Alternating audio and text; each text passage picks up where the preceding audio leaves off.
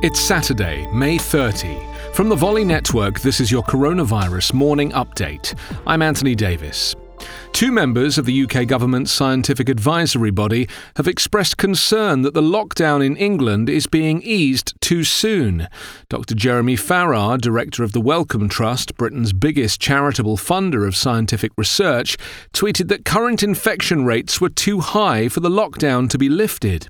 Farrar said he agreed with fellow SAGE member John Edmonds, who warned earlier that infection levels were still very high and relaxing lockdown was a political decision. Spain has approved a flagship plan to pay the poorest households in the country a basic income of €462 a month.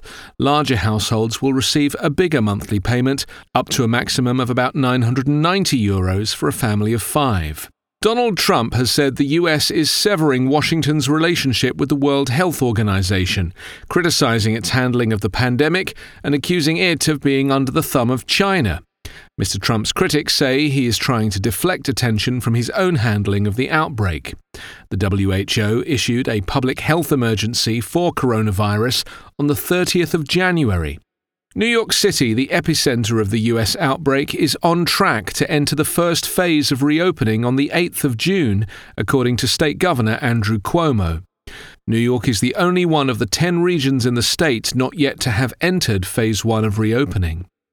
Globally, about 5.9 million people are confirmed to have been infected with the virus, and 363,000 have died.